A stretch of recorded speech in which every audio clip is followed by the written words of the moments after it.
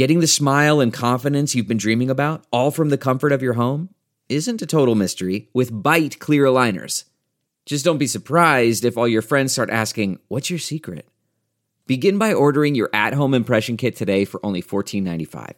Byte clear aligners are doctor-directed and delivered to your door. Treatment costs thousands less than braces, plus they offer flexible financing, accept eligible insurance, and you can pay with your HSA FSA. Get 80% off your impression kit when you use code WONDERY at Byte.com. That's BYTE.com. Start your confidence journey today with Byte.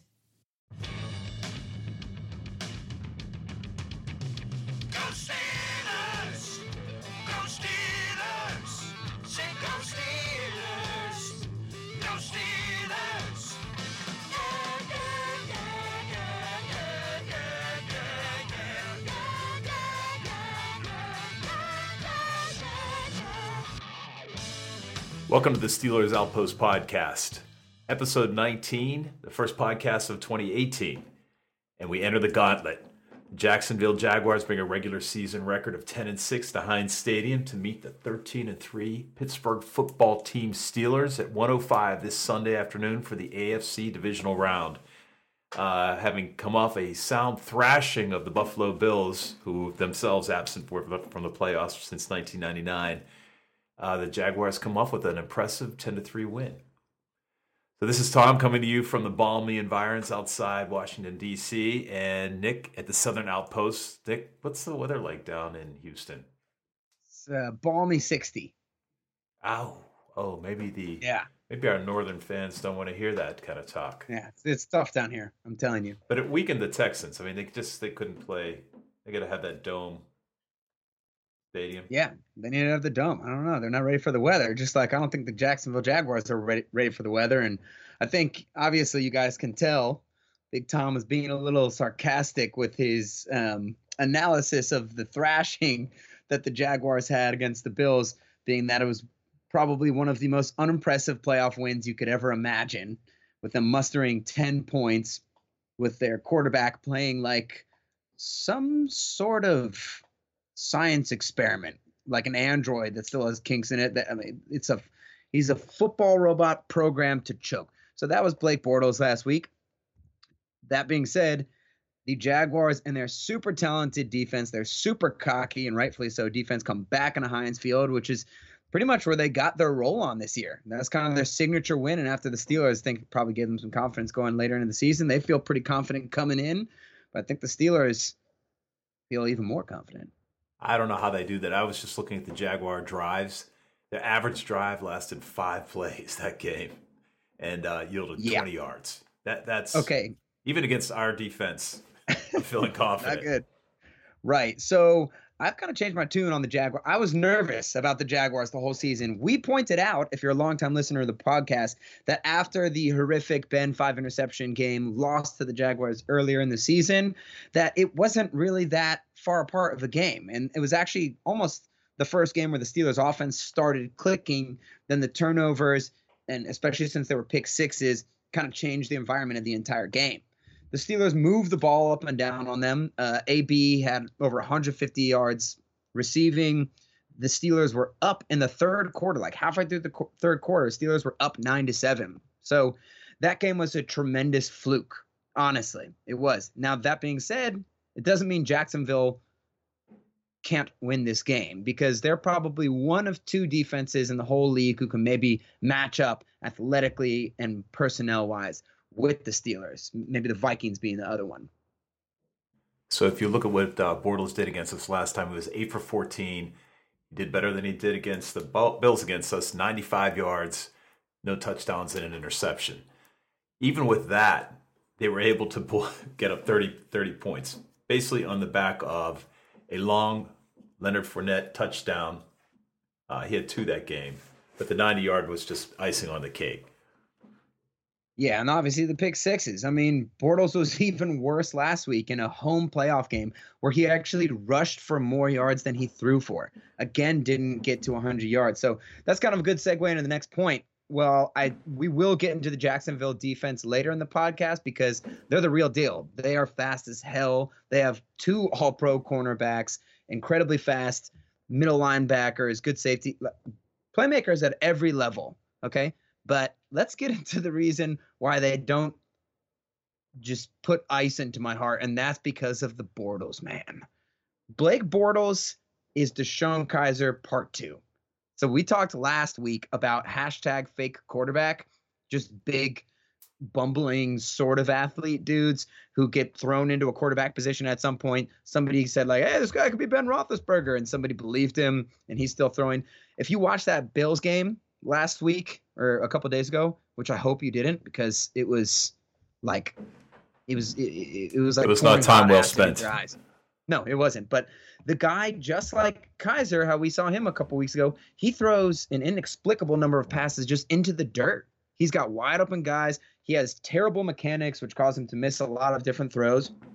And if they had anyone even competent as a quarterback, they'd be maybe the scariest team in the playoffs. Now, that being said, I started getting a little bit more nervous as the season went on when people were pointing out that he actually played some good games. He threw a couple, like 2 or 3 touchdown passes against the Seahawks and a couple of other teams. He started making some plays. But if you go back and you look at that, look at every game that teams play against Blake Bortles, and they are downright disrespectful to this guy. They load the box with 7 or 8 players every time, only leaving 3 or 4 guys in the secondary and basically saying, so there were some occasions later in the seasons against some really bad defenses where Bortles did do the most basic element of his job and hit some of the wide open guys downfield, sort of like what we saw Kizer do. So regardless, I mean, the guy is not a threat. And we'll talk a little bit more about it later, but they don't really have talented wide receivers on the outside. Granted, a lot of random no-name wide receivers have caught long touchdowns against the Steelers this year. Just that Gonzalez dude a couple weeks ago for the Browns, never heard of the guy.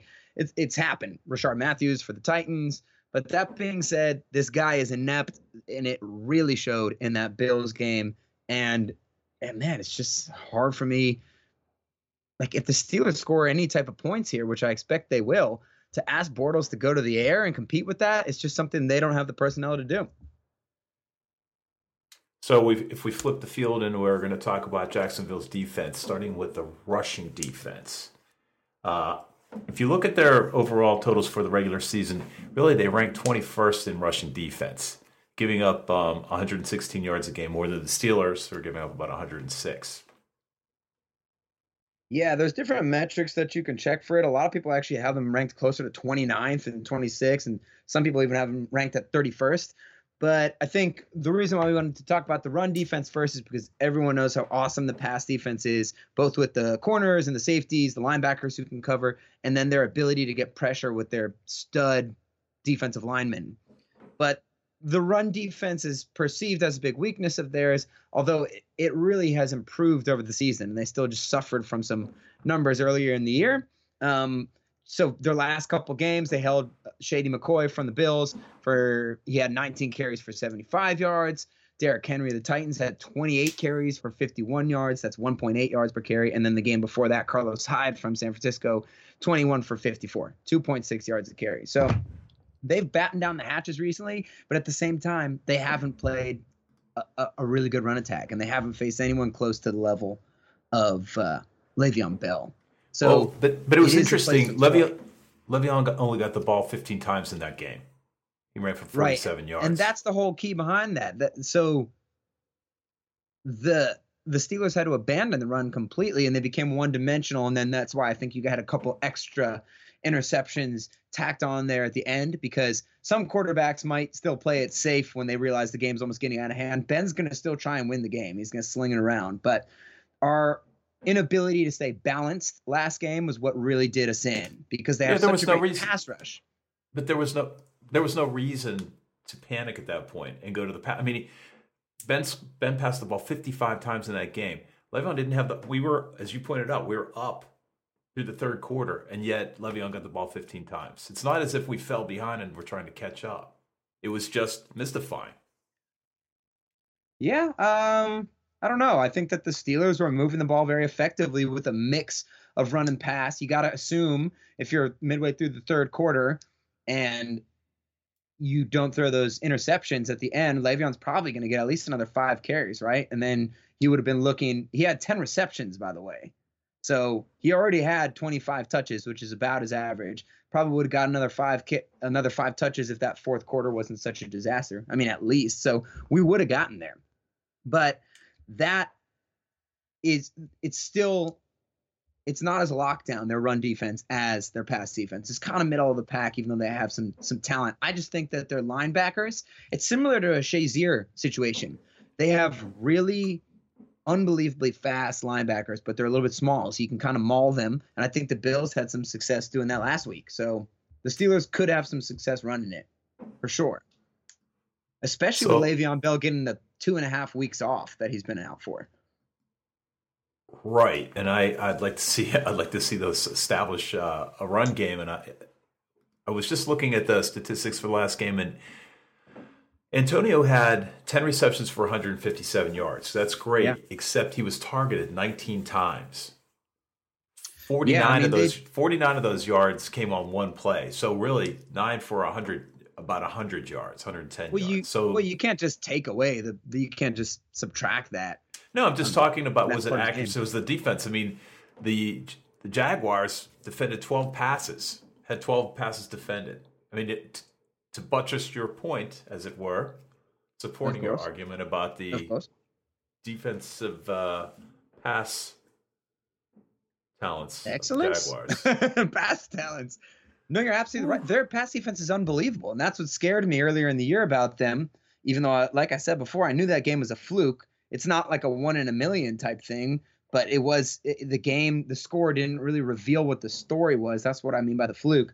But AB, 10 for 157 on 19 targets. He also had a great 40-plus yard touchdown called back in the fourth quarter to really a BS holding call into Castro. So he kind of had his way out there. Now, I think of the Jaguars the same way I thought of Richard Sherman a couple years ago with AB, or when Xavier Rhodes from the Vikings play them. It's like, listen, they're going to do a better job than everybody else against AB, but you can't stop him completely.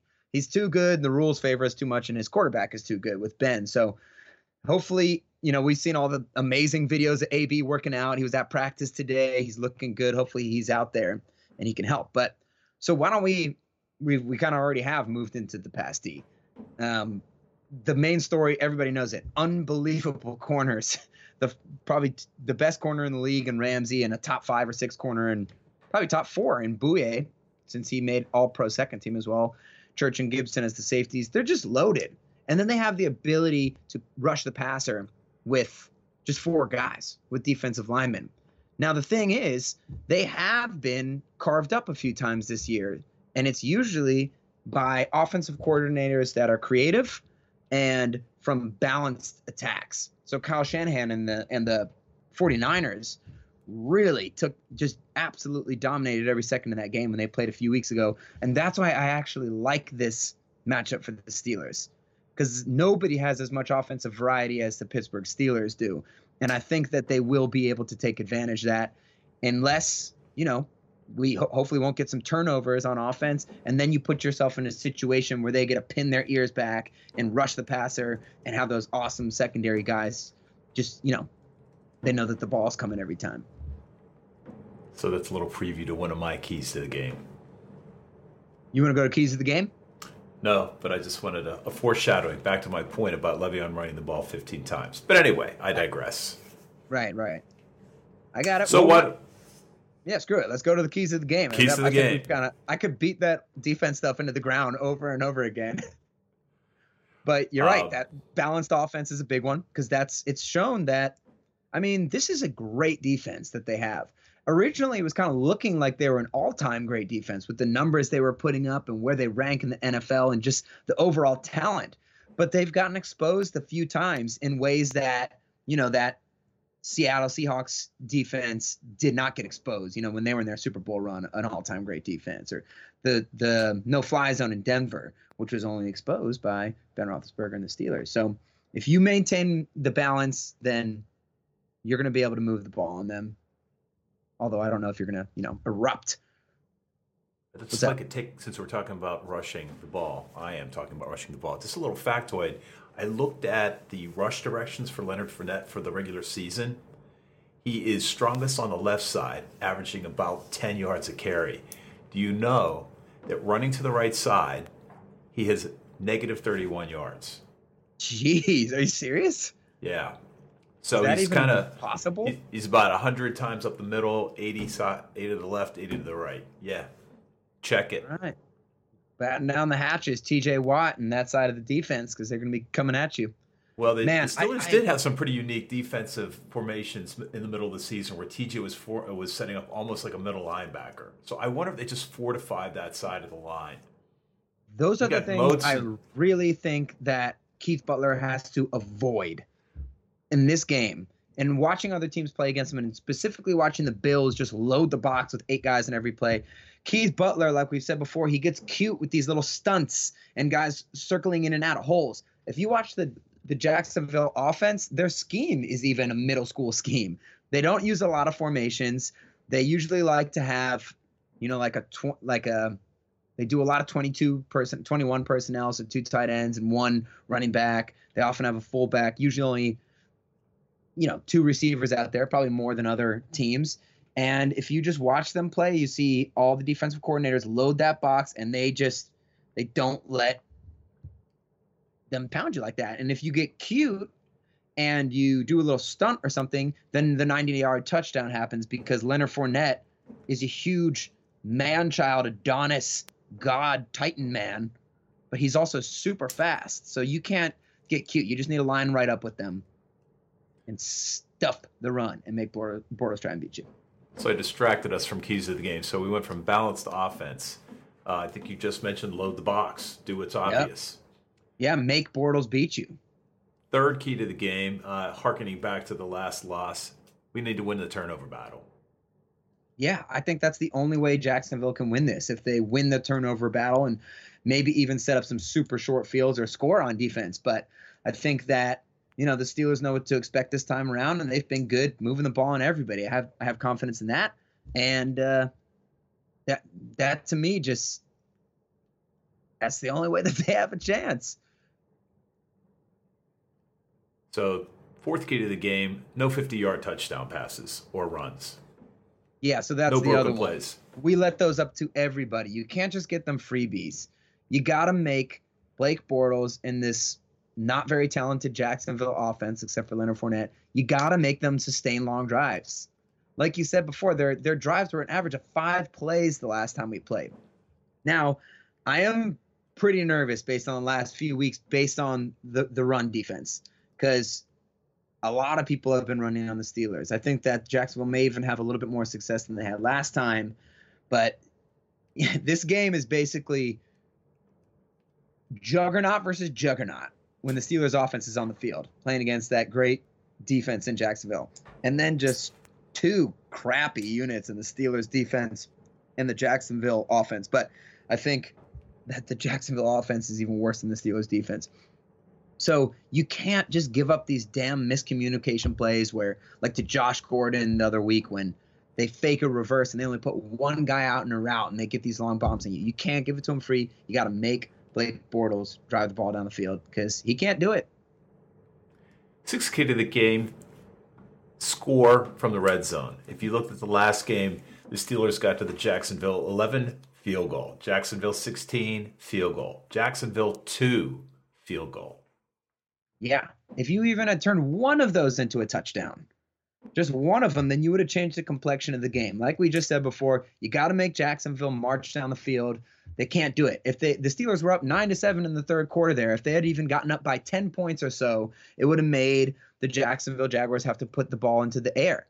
So if you can score early, which obviously you want to do that in every game, but in this one more particularly, if you're a scorer early against Tom Brady, he's still going to come back. Drew Brees, they're still going to be able to move the ball. There's only one way that Jacksonville can win games. It's when their defense shuts down other teams. They have to get turnovers and give that offense a short field so they can get their couple field goals and the occasional touchdown. And then by running the ball and not letting Blake Bortles lose the game. I mean, they took the game out of his hands last time. He was lucky that I guess he did a pretty good job running the ball for almost 80 yards or so, but that's their only formula. If you get them out of their comfort zone, and you make them have to go to a passing offense, he's going to throw the ball into the dirt, and he's going to throw the ball to the Steelers. So you got to convert in the red zone, particularly early. Put them out of their comfort zone, and Jaguars have no chance. You know, we have a 6th key to the game. This turns out not to be actual keys to the game, and you get up to 6. But anyway, we'll still mention the weather. Right. There's a bit of whininess in Jacksonville about temperature. There is. For all of their guys, they're Florida guys. Where is Bortles from? UCF or one of those Florida schools? Obviously, Fournette from LSU. Coldest game he's ever played in was like 30 degrees at Arkansas. Jalen Ramsey, another Florida guy. They've been caught on record before whining about how much they don't like playing in the cold. Now they're professional athletes, and particularly Leonard Fournette, who, as I mentioned before, is a superhero. And I think he'll figure it out as he goes. But for someone as mentally weak as Blake Bortles, and I will continue just crapping all over him because the Steelers losing to him in the playoffs would be an absolute abomination. But that dude was freaking out in the first round in a wild card game at home last week, throwing stuff in the dirt. His hands are going to be cold. Face really red. I like it. So we're adding a new segment to the show, something originally called, well, it's an original name called Prediction. We haven't done this in the past because I think they're totally meaningless. It's impossible to make a prediction, but it'll be fine. It'll be a little bit of fun. Why don't we put we can check back on it. Well, we usually don't do them because we don't get to do preview episodes. So it's kind of fun getting to do a preview one. Hopefully in the future, we'll be able to move up to 2 episodes a week. But right now the schedule is just too hectic to be able to do it. So give us some feedback on that. Tweet at us, at Steelers Outpost. Send it to SteelersOutpost@gmail.com. Whatever. If you guys would like to hear it too. But just to let you know, it's not going to happen this week or next week. But next season will be something we're looking into. So what are you calling it? I'm calling Steelers 24, Jaguars 13. I think that this Jacksonville defense is so awesome. Like I said before, my key to the game, the only way that they can win. I don't think the Steelers are going to light them up and put 30 points on them. They're just so talented. But I do see the Steelers scoring because I think that they can score on any defense in the NFL right now. Well, if they can score once, they can score 4 times. I'm giving the Steelers 31, Jaguars 7. Yeah. Homer pick of the day. That's on 2 safeties and a field goal, by the way. I'm calling it a bank shot. Well, listen, it sounds crazy. It might sound a little – oh, sorry, guys. That's my laundry. It might sound a little homerish to make that prediction, but honestly, I don't think it's that outlandish. We know that the Steelers hardly ever blow out people, but like I said, if you can get up early, I could see the Steelers dominating them. Now, that defense is very proud and just so freaking talented. I don't know if I see it being a blowout like that, but it's not out of the realm of possibility. So, like Nick mentioned, communicate with us. Give us your prediction at Steelers Outpost on Twitter. Send us an email, SteelersOutpost@gmail.com, or visit the website, SteelersOutpost.com. Leave a comment on the blog. We'd love to hear from you and help improve the show. So, hopefully we're talking to you again next Monday, looking live at the Steelers-Patriots AFC Championship game. Cross your fingers. Okay. Hopefully we get another 2 after that. All right, until next week. Super Bowl celebration. Talk to you next week. Okay, bye-bye.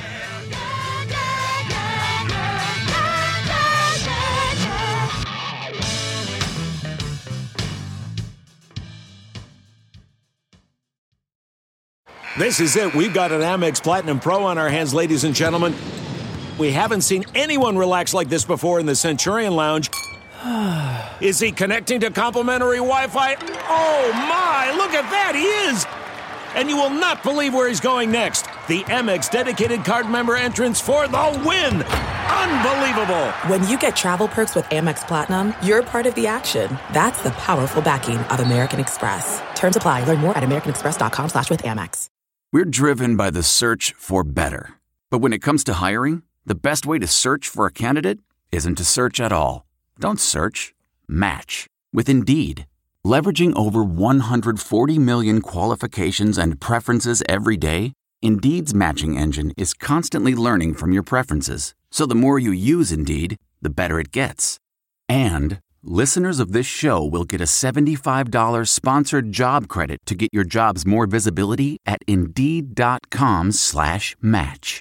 Just go to Indeed.com/match right now and support our show by saying you heard about Indeed on this podcast. Indeed.com/match. Terms and conditions apply. Need to hire? You need Indeed. Delve into the shadows of the mind with Sleeping Dogs, a gripping murder mystery starring Academy Award winner Russell Crowe. Now available on digital.